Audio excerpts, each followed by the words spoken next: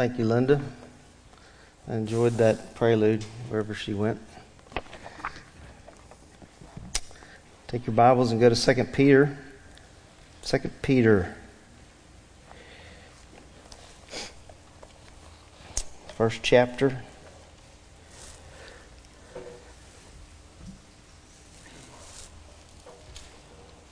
A few weeks ago, had a friend stop by and he wanted to see the building. If you didn't know, there's a building being built back there. In fact, we should be breaking through this wall pretty soon. Right outside these doors, actually. But anyway, he stopped by and we were talking a little bit and he said, hey, I'd like to see your building. And I said, great. I said, I'd love to show it to you. And so we were heading outside, and when we hit that front door, there was a stench that was absolutely undescribable. And I told him, I said, I'm not going out there. And so I didn't. And I was like, what is that smell? I mean, it was awful. And so, come to find out, it was the guys emptying out the porta-john outside. The truck comes by and empties that baby out, and the odor was unbelievable. Needless to say, I didn't take him to show the building, and he hadn't been back since. I don't know if he ever wants to come look at it. You know, we live in a corrupt world, guys. We live in a corrupt world. Our world stinks. You agree with that? Whether or not you agree with it or not, the Bible's clear. It stinks. And it stinks because of sin. Sin has polluted our world. And in the midst of that, Peter argues that these believers are to grow. And in the midst of the stench that is around us, we've been charged to grow. You know what the great part is? Positionally, if you're in Christ today, the stench is not on you. Christ has covered you with His righteousness. But the stench is all around us. There's corruption worldwide. I want you to go with me to Genesis in the 6th chapter. I just want to show you real quick, Genesis in the 6th chapter. There was a time in our world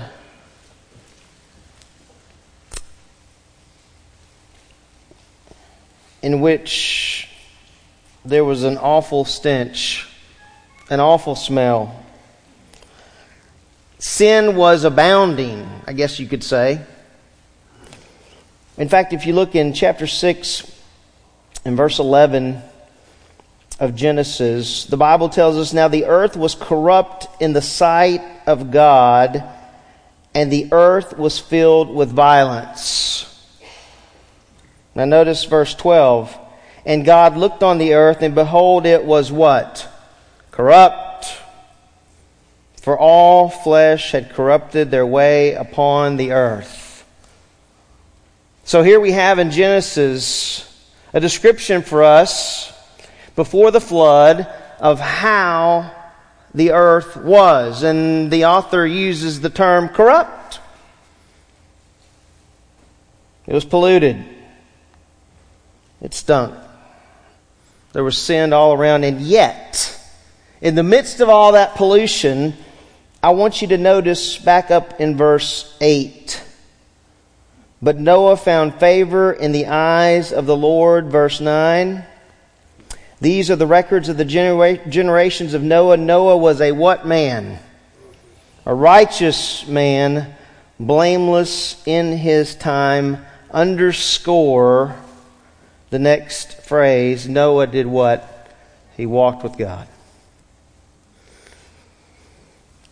We've been called, if we're in Christ, to mature, to grow in the midst of corruption.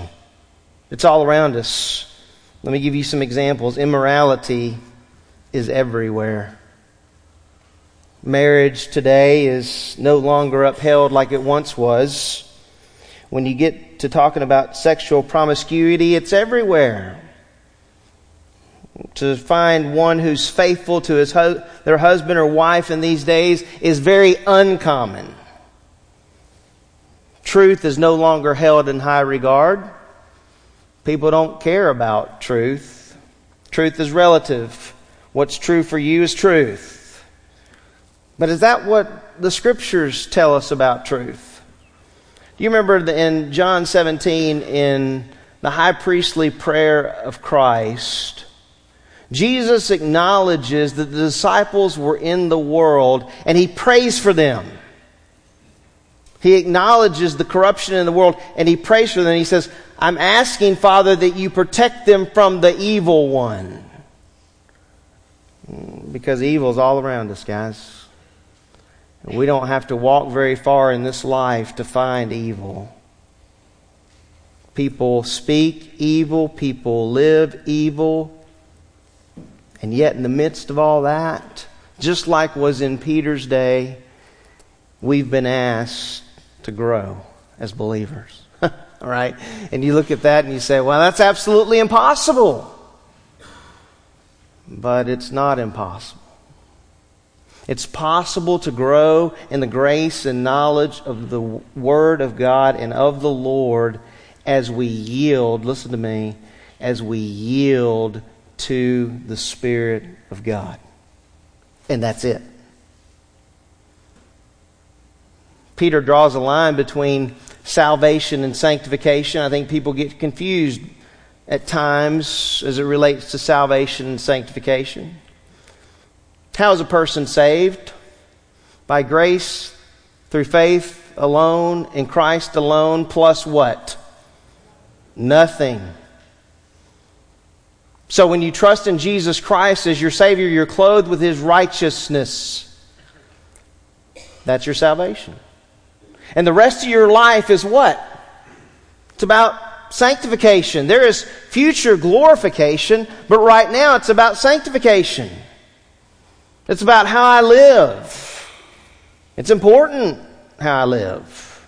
The Scriptures tell me it's important, and Peter underscores the importance. In fact, I would argue this is the most important section in this letter because of what these guys were facing as believers.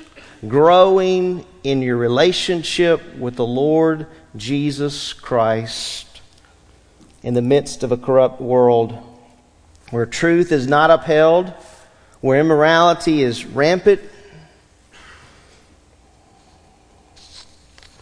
and yet we've been called to grow. How important is that on your meter? That whole spiritual growth thing? How important is that? I'm just asking you. That's something you can think about today.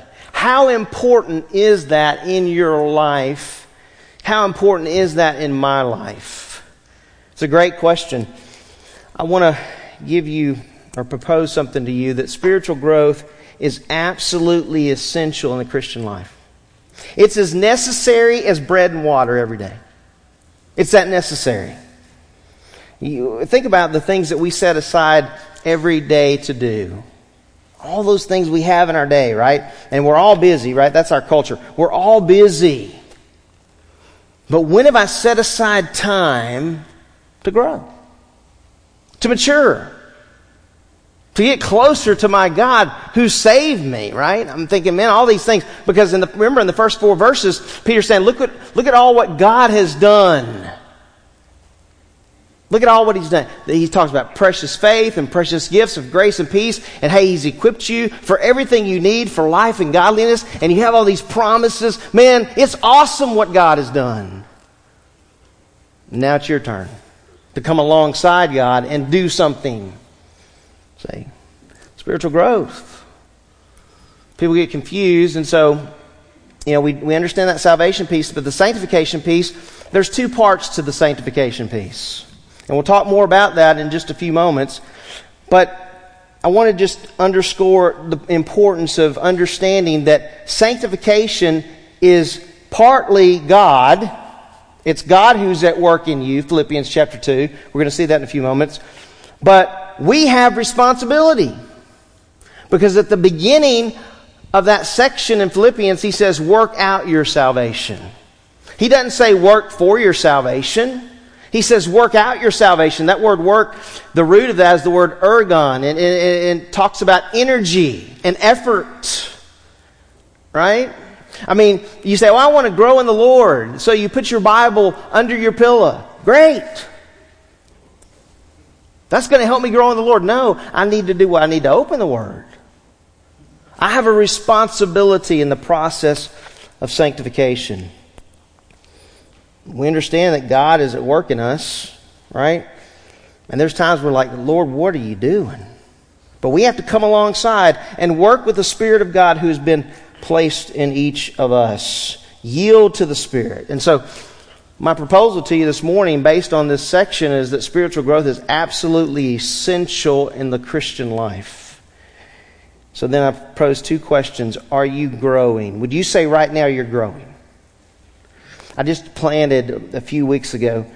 Like, I'm not what would you call a person who necessarily thinks that when I plant something it's going to grow. But with the help of my Lord, my roses have grown. On the side of our home, there's this area there that was looking really ugly. And so I spent a lot of time working on the house, and I was painting that side of it, and I got that side just like I wanted it to look. And I'm like, it needs something. Right? You ever looked at your house and thought, it needs something? So I'm like, I'm going to plant these rose bushes with this thought. I'm not sure what's going to happen. Right? I mean, some of you might know what you're doing. Well, I don't. I just know I went and got the shovel and I dug the holes and I planted the roses and I'm like, all right. Man, they're beautiful. They're awesome. Right? I can see the growth and development. They're really, really beautiful. In fact, there's so many roses on one of those babies, it's just kind of flopping over.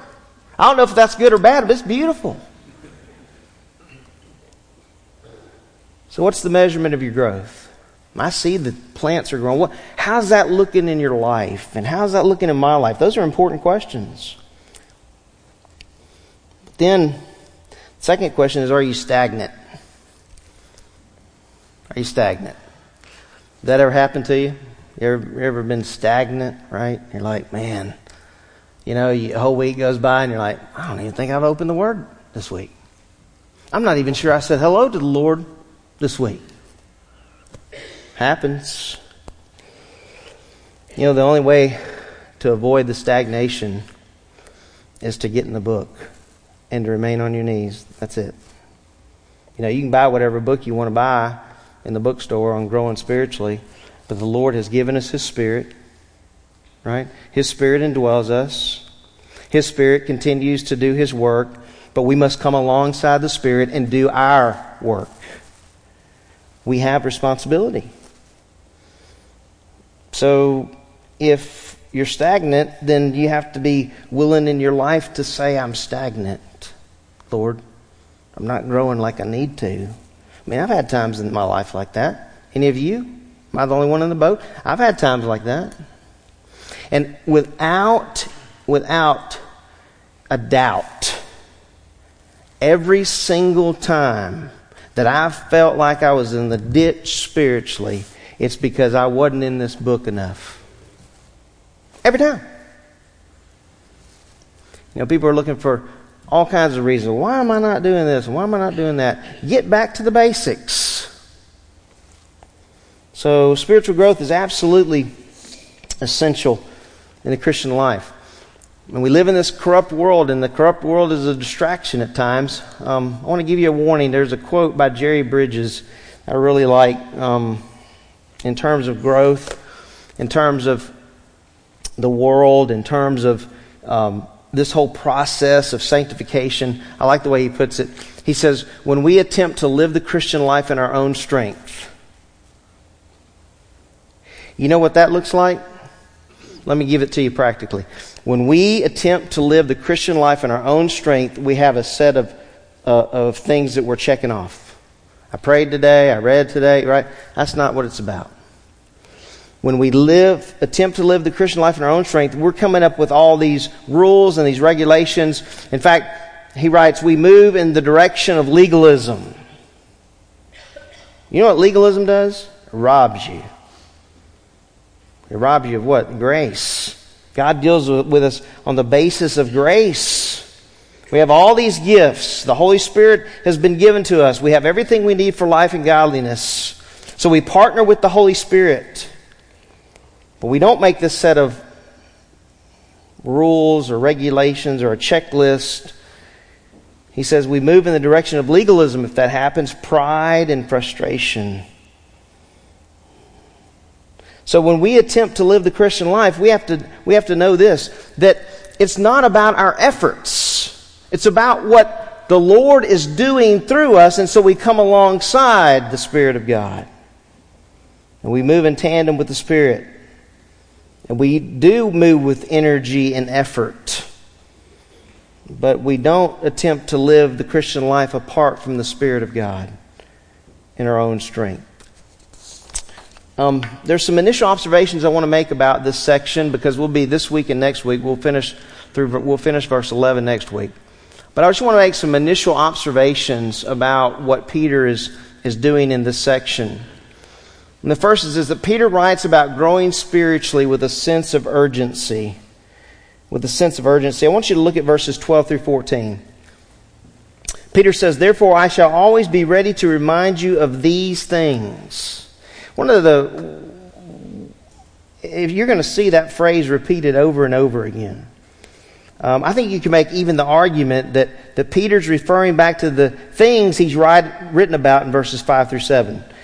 He uses that same phrase in verse 15 and even in 8 and 9 and 10. But in verse 12 he says, "Therefore I shall always be ready to remind you of these things, even though you already know them and have been established in the truth." Now underscore that. Established in what? Established in the truth which is present with you.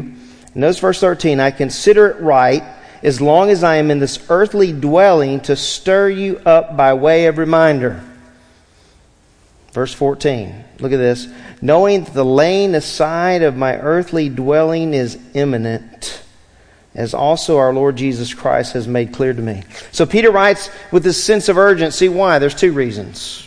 I'd like to propose that there's two reasons given to us.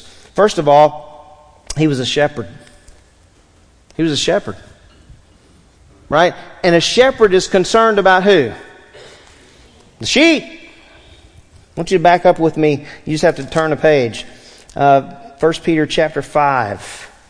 1 Peter chapter 5. So in this section, he's writing with this sense of urgency. And I would propose as the first argument, because he was a shepherd. Notice chapter 5, verse 1. "Therefore I exhort the elders among you as your fellow elder, and witness of the sufferings of Christ, and a partaker also of the glory that is to be revealed." What's the next phrase? Chapter 5, verse 2. "Shepherd" who? "The flock of God among you." Every elder in this body has a responsibility to shepherd this flock. There's no excuse. Right? You read on the back of your bulletin, and it has the list of the elders here at Grace. Every single elder has the responsibility to shepherd. What does a shepherd do? What does the shepherd of the Lord do? He looks out for the sheep. He warns the sheep about impending danger. I'll give you an example. There's a lot of false teaching out there. As a shepherd, I'm warning you. There's a lot of false teaching out in churches today. All around us, who are coming short in relationship to the gospel, who are legalistic, who don't understand grace, who don't believe in hell. That's right. That's a doctrine that's being taught out there. There is no hell. Everyone's going to end up in heaven. Is that true? So as a shepherd, if I care about you, then I'm going to tell you those things. because it's my responsibility as a shepherd to do that. Peter had this sense of responsibility and urgency, and he not only told the shepherds that were pastoring these churches, but he knew it himself as an elder, that he was to shepherd the flock of God. Not every church teaches the gospel of Jesus Christ. Not every church holds to grace. There are a lot of churches that add to the gospel a list of things that you must do in order to maintain a right standing before God. That's false teaching. That sounds harsh, doesn't it? It's true. Because salvation is only by grace through faith alone in Christ alone. Plus nothing. It's not salvation by grace through faith alone plus taking communion. Now it's important that we recognize and remember the Lord's Supper, right? Recognize what happened with His death. Recognize that His blood was shed, right? We do that. That's important to do. But it doesn't save us. You giving to the Lord, because that's who you're giving to, when you put money in that plate, whether it's right here at the back or outside the doors, it doesn't save you. Baptism doesn't save you. It's an evidence that one belongs to the Lord. There are all kinds of churches out there today advocating a false gospel. So as a shepherd, it's my responsibility to warn you. Peter felt that sense of urgency. And so he writes with that sense of urgency about spiritual growth. But then secondly, there's a second argument. Not only was he a shepherd and he had that responsibility, but his death was imminent. Verse 14 says that. You back up to 13, it says, I consider it right, as long as I'm in this earthly dwelling, to stir you up by way of a reminder. You know, some people don't like to be stirred up. You agree with that? Some people don't like to be stirred up. There may be even some Christians that are just okay having what people call fire insurance. I'm saved, but I don't need you to stir me up. I've got heaven, and there's nothing else I need. God doesn't require anything else of me. There are a lot of people like that. Listen, when the Lord stirs me up, it doesn't feel good sometimes. Right? I love cake. I really like white cake, white frosting. And my grandmother used to make me this double layered white cake and white frosting. Double, not just one cake, but it was the cake with frosting, another cake, frosting. It was awesome. And every once in a while I would have the opportunity to watch her make that cake. And she would get that bowl out, big bowl, and she would put all that batter together and she'd stir that baby up. And guess what? I love to lick the bowl. Any of you like that? Not good for us? Who cares? Eat it. It's good stuff. But I would get that. She had the, what do you call that thing you put in there and you beat it up, and I'd lick those things too. Good stuff. And I could see all that stuff, all that goodness being stirred up, and I saw the end product, right? It wasn't just that stuff there, but then she'd put that cake in the oven, and then she'd take that frosting and she'd put it all over there, and I'd see the final product, and I wanted to dive in that cake. But it all started with stirring up.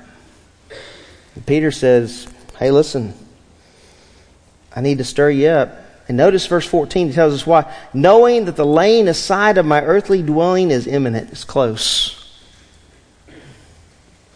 You know, guys, we don't know when the Lord's coming back. We don't know, do we? We know He's coming. But you know what?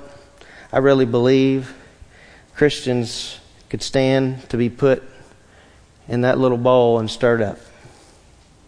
Reminded, hey guys, He's coming, but I need to stay on course. I need to stay on that path that the Lord has for me. I need to work in cooperation with the Holy Spirit.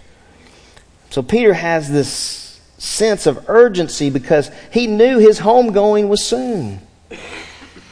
You know, I wrote this in my notes because it's something I don't think 20 years ago I thought about as much. But I wrote this, I find as I grow older that my concern for my children and my grandchildren and their spiritual walk gets greater and greater and greater and greater and greater. Because you know what? I've been saved a long time and I know what it is to walk with the Lord, and there's nothing like it. There's nothing like walking with the Lord. I want my kids and my grandkids to know that. So Peter writes with this sense of urgency. And then secondly, Peter focuses on spiritual growth because false teachers were present.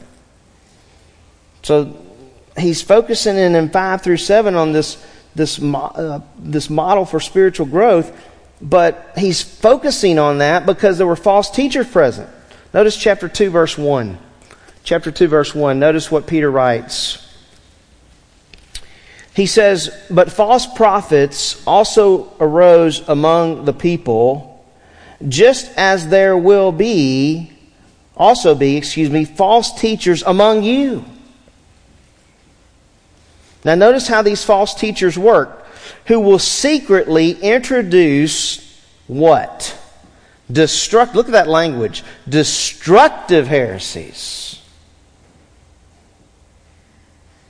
Even denying the master who bought them, bringing swift destruction upon themselves.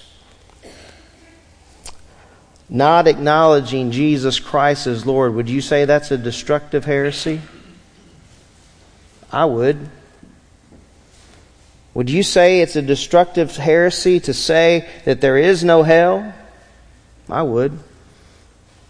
Would you say that it's a destructive heresy to say that salvation is by grace through faith alone plus something else? I would. There's a lot of destructive heresy. The inerrancy of Scripture. It's out there today. People do not believe in the inerrancy of Scripture. That's a destructive heresy. And Peter talks about that in the end of chapter 1, which we'll get to. So, Peter's writing with a sense of urgency because of false teachers. Look in chapter 3, verses 14 through 18. He brings it up again. And in the context of the passage, he's talking about those people that are mocking,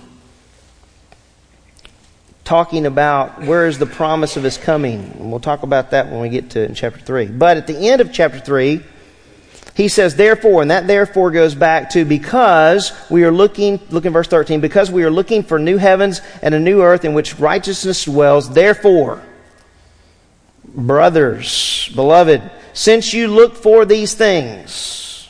So he's assuming they're looking. Be diligent to be found by Him in peace, spotless and blameless. And regard the patience of our Lord to be salvation, just as also our beloved brother Paul, according to the wisdom given him, wrote to you. As also in all his letters, speaking in them of these things in which are some things hard to understand, which the untaught, now look at this, which the untaught and unstable distort, just as they also do the rest of Scriptures to their own destruction. There are going to be a lot of surprised people in hell. Peter says, verse 17, you therefore, knowing this, beloved, knowing this beforehand, be on your guard, lest being carried away by the error of unprincipled men, you fall from your own what? Steadfastness. Because as a believer, I've been called to steadfastness. And he says, grow in the grace and knowledge of our Lord and Savior, Jesus Christ.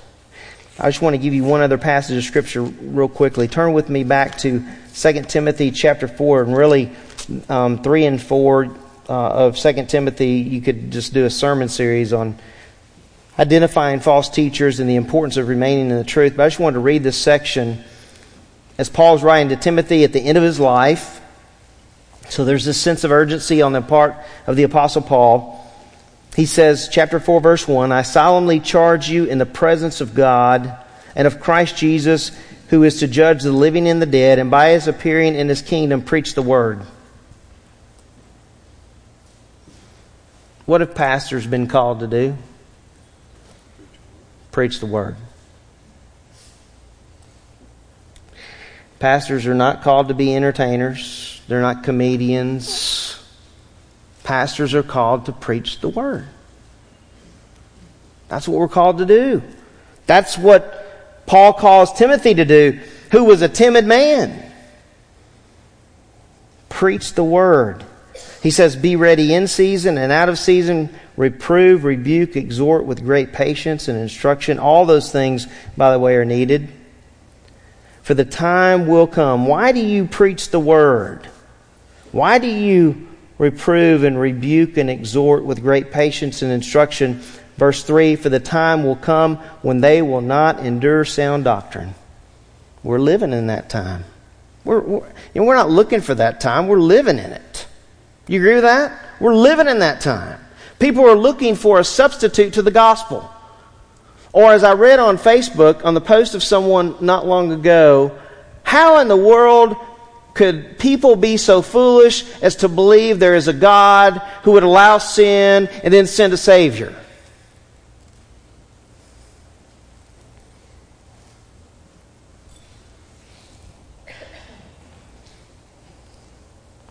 You ever listen to an unbeliever talk?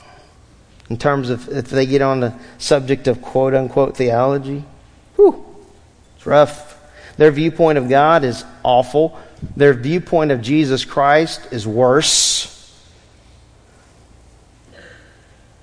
Can I just tell you, I'm very, very thankful for the teachers we have here at Grace. I'm thankful for our small group leaders. I'm thankful for our Sunday school teachers. They're not here for a popularity contest. They're here to teach you the Word of God. You know, when Jesus prays for his disciples in John 17, he says to his Father, sanctify them in the truth. That's what sets us apart from everybody else. If you're a believer today in Christ, you go out there, you start spitting out the truth, man, you're going to be shunned. And they're going to say to you something like, well, there can't just be one way to God. There just can't be. And you know what we say? Well, you know what? The Bible says. That's what we say. The Bible says. The Bible says. The Bible says. And so Peter has this sense of urgency. Paul has this sense of urgency. Look at verse 3. For the time will come when they will not endure sound doctrine, but wanting to have their ears tickled, they will accumulate for themselves teachers in accordance to their what? Their own desires. So they want the cake and the frosting and all the balloons that go with it. But when you start talking about personal responsibility, that's when they're going to cut you off. But I found this to be true. While I'm saved by grace and I live my life by grace, the Lord has some demands in my life. Is that true? He does. You know, just live like I want to live. One point in Paul's writings, he talks about a man named Demas, and he says, Demas, having loved this present world, has forsaken me. Well, Paul goes on, he says, and will turn away their ears from the what? Truth. And will turn aside to myths. Guys, we live in a culture where truth is not popular. It's not popular. And you say, well, I go to this church and they teach the Bible. Ooh. Well, does he believe it 100%? Yeah, well, I'm not going there. Well, Peter writes with a sense of urgency. He focuses on spiritual growth because false teachers were present. Now I want to get into just a little bit. You're like, oh my goodness, you're getting nervous because you're thinking, oh my goodness, he hadn't even got to the verses. That's okay. We're good. Because I'm only going to talk about 2 words, okay? So I know what you're thinking. You're thinking he'll never get through verse 11 next week. Not true. Okay, with the help of the Lord, I will. I want you to notice in 2 Peter chapter 1, look in verse 5. All right? In the first 4 verses, Peter set up for these guys, look, these are all the benefits. This is what God has done for you. And he talks about, in verse 3, that they've been equipped with everything pertaining to life and godliness. And then in verse 4, he says, for by these he has granted to us precious and magnificent promises in order that by them you might become partakers of the divine nature, having escaped the corruption that is in the world by lust, which is a positional statement. And then you get to verse 5 and he says, now for this very reason also. What reason?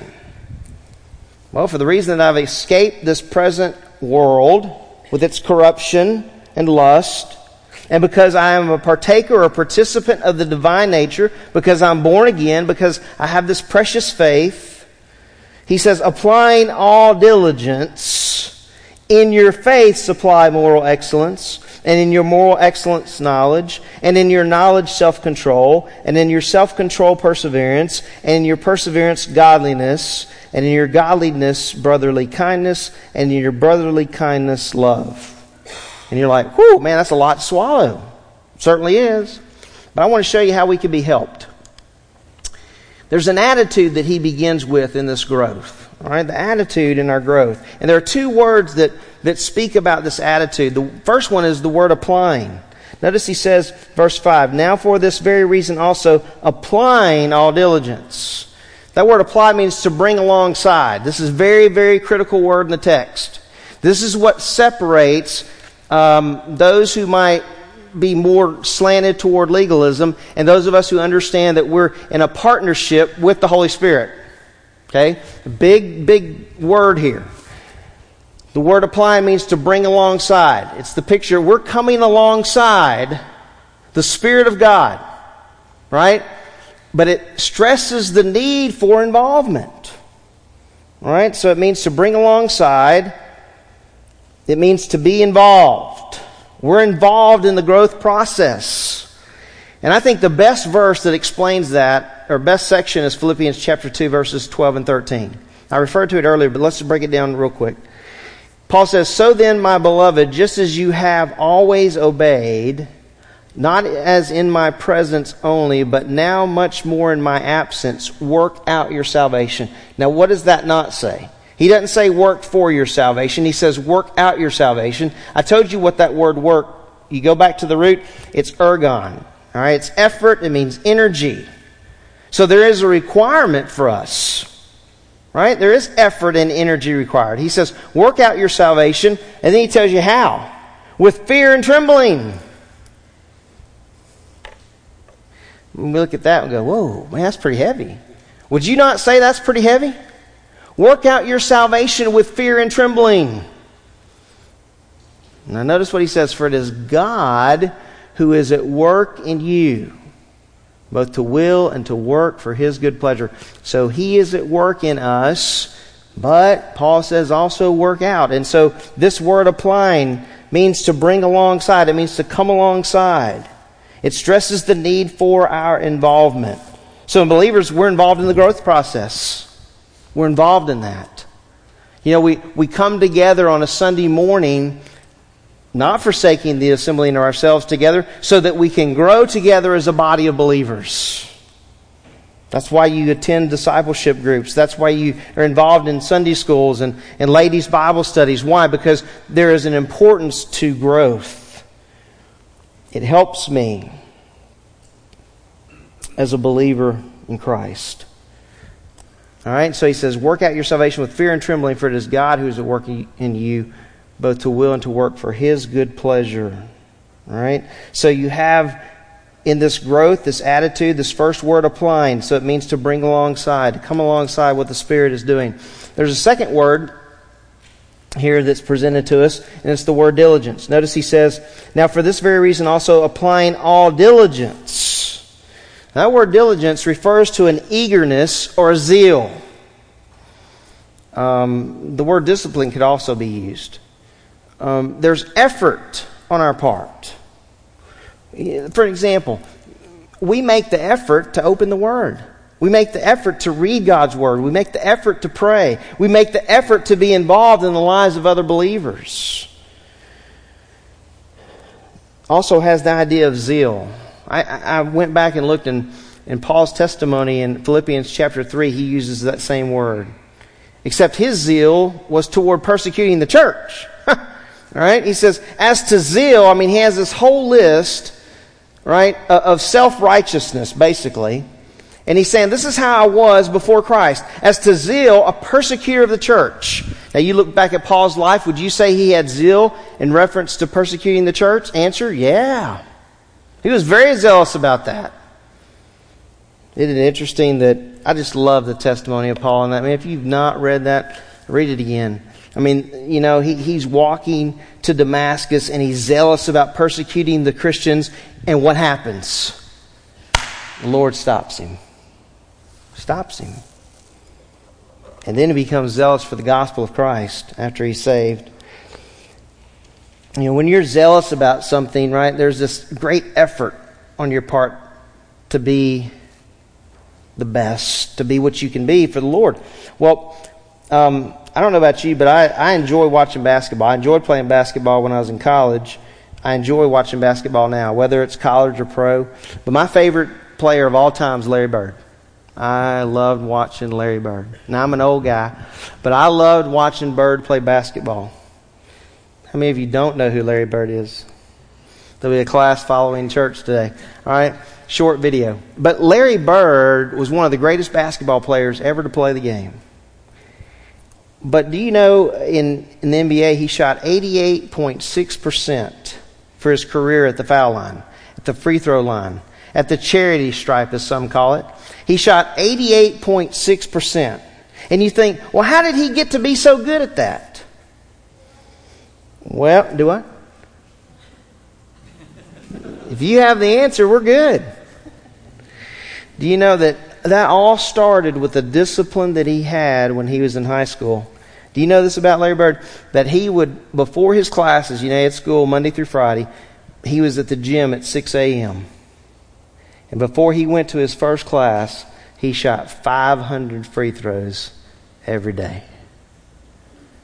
500. And he just got 88.6%.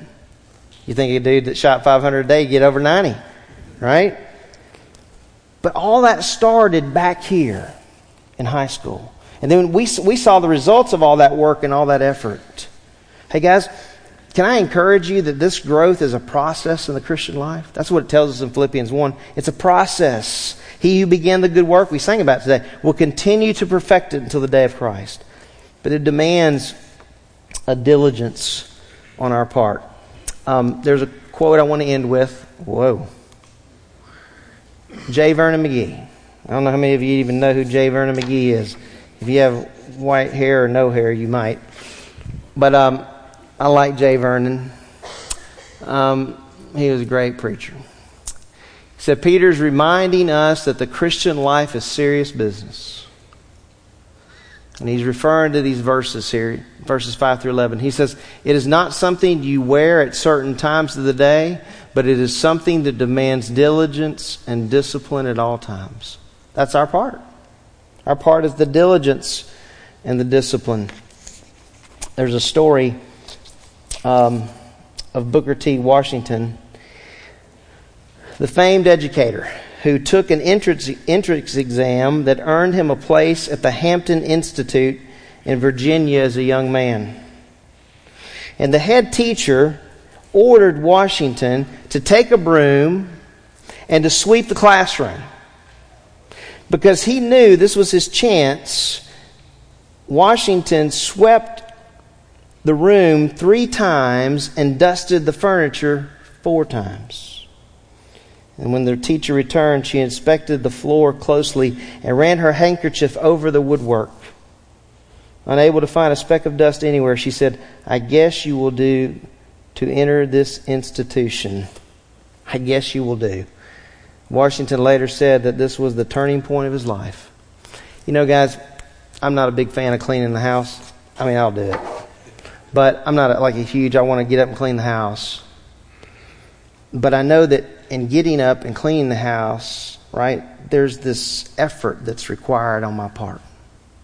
You know, whether it's cleaning the toilet, which I do, singing hymns, or, right, I do. I would encourage you to sing hymns when you're cleaning the toilet. Whether I'm cleaning the toilet or whether I'm sweeping the kitchen, however I can help my wife, I'm doing that. I'm committed to doing that. But it takes effort and energy. And you know what? It takes a diligence and a discipline. It's the same thing in the Christian life. If we're going to grow spiritually, it demands a diligence and a zeal on our parts as believers. Let's pray together. Lord, we want to thank you this morning for your word. And as we get into some of the specifics next week, Lord, we see all these things that we are to supply. And we know, Lord, that your Spirit's working in us. We know that. Your word tells us that. And as we yield to the Spirit of God, we can mature and grow in the midst of a corrupt world. That can happen, and all for your glory. And so, Lord, we want to be very, very careful to make the distinction between our salvation and our sanctification. Understanding that, Lord, you're the one that saves us. And you're the one that is in this process of sanctification with us. But we also have responsibility as we yield to the Spirit of God. And so I pray that we would come to understand that we would take seriously this process of spiritual growth, that we would come alongside, and that we would, with zeal and diligence, grow and mature in our relationship, because there are a lot of people around us who are false teachers, who are lost, who do not know you. They need you, Lord. And the more equipped we are, the better it's going to be when we have conversations with these folks. And so I pray that you would help us to be ever diligent in this growth process, yielding to the Spirit of God daily. And it's in the name of Jesus Christ I pray. Amen.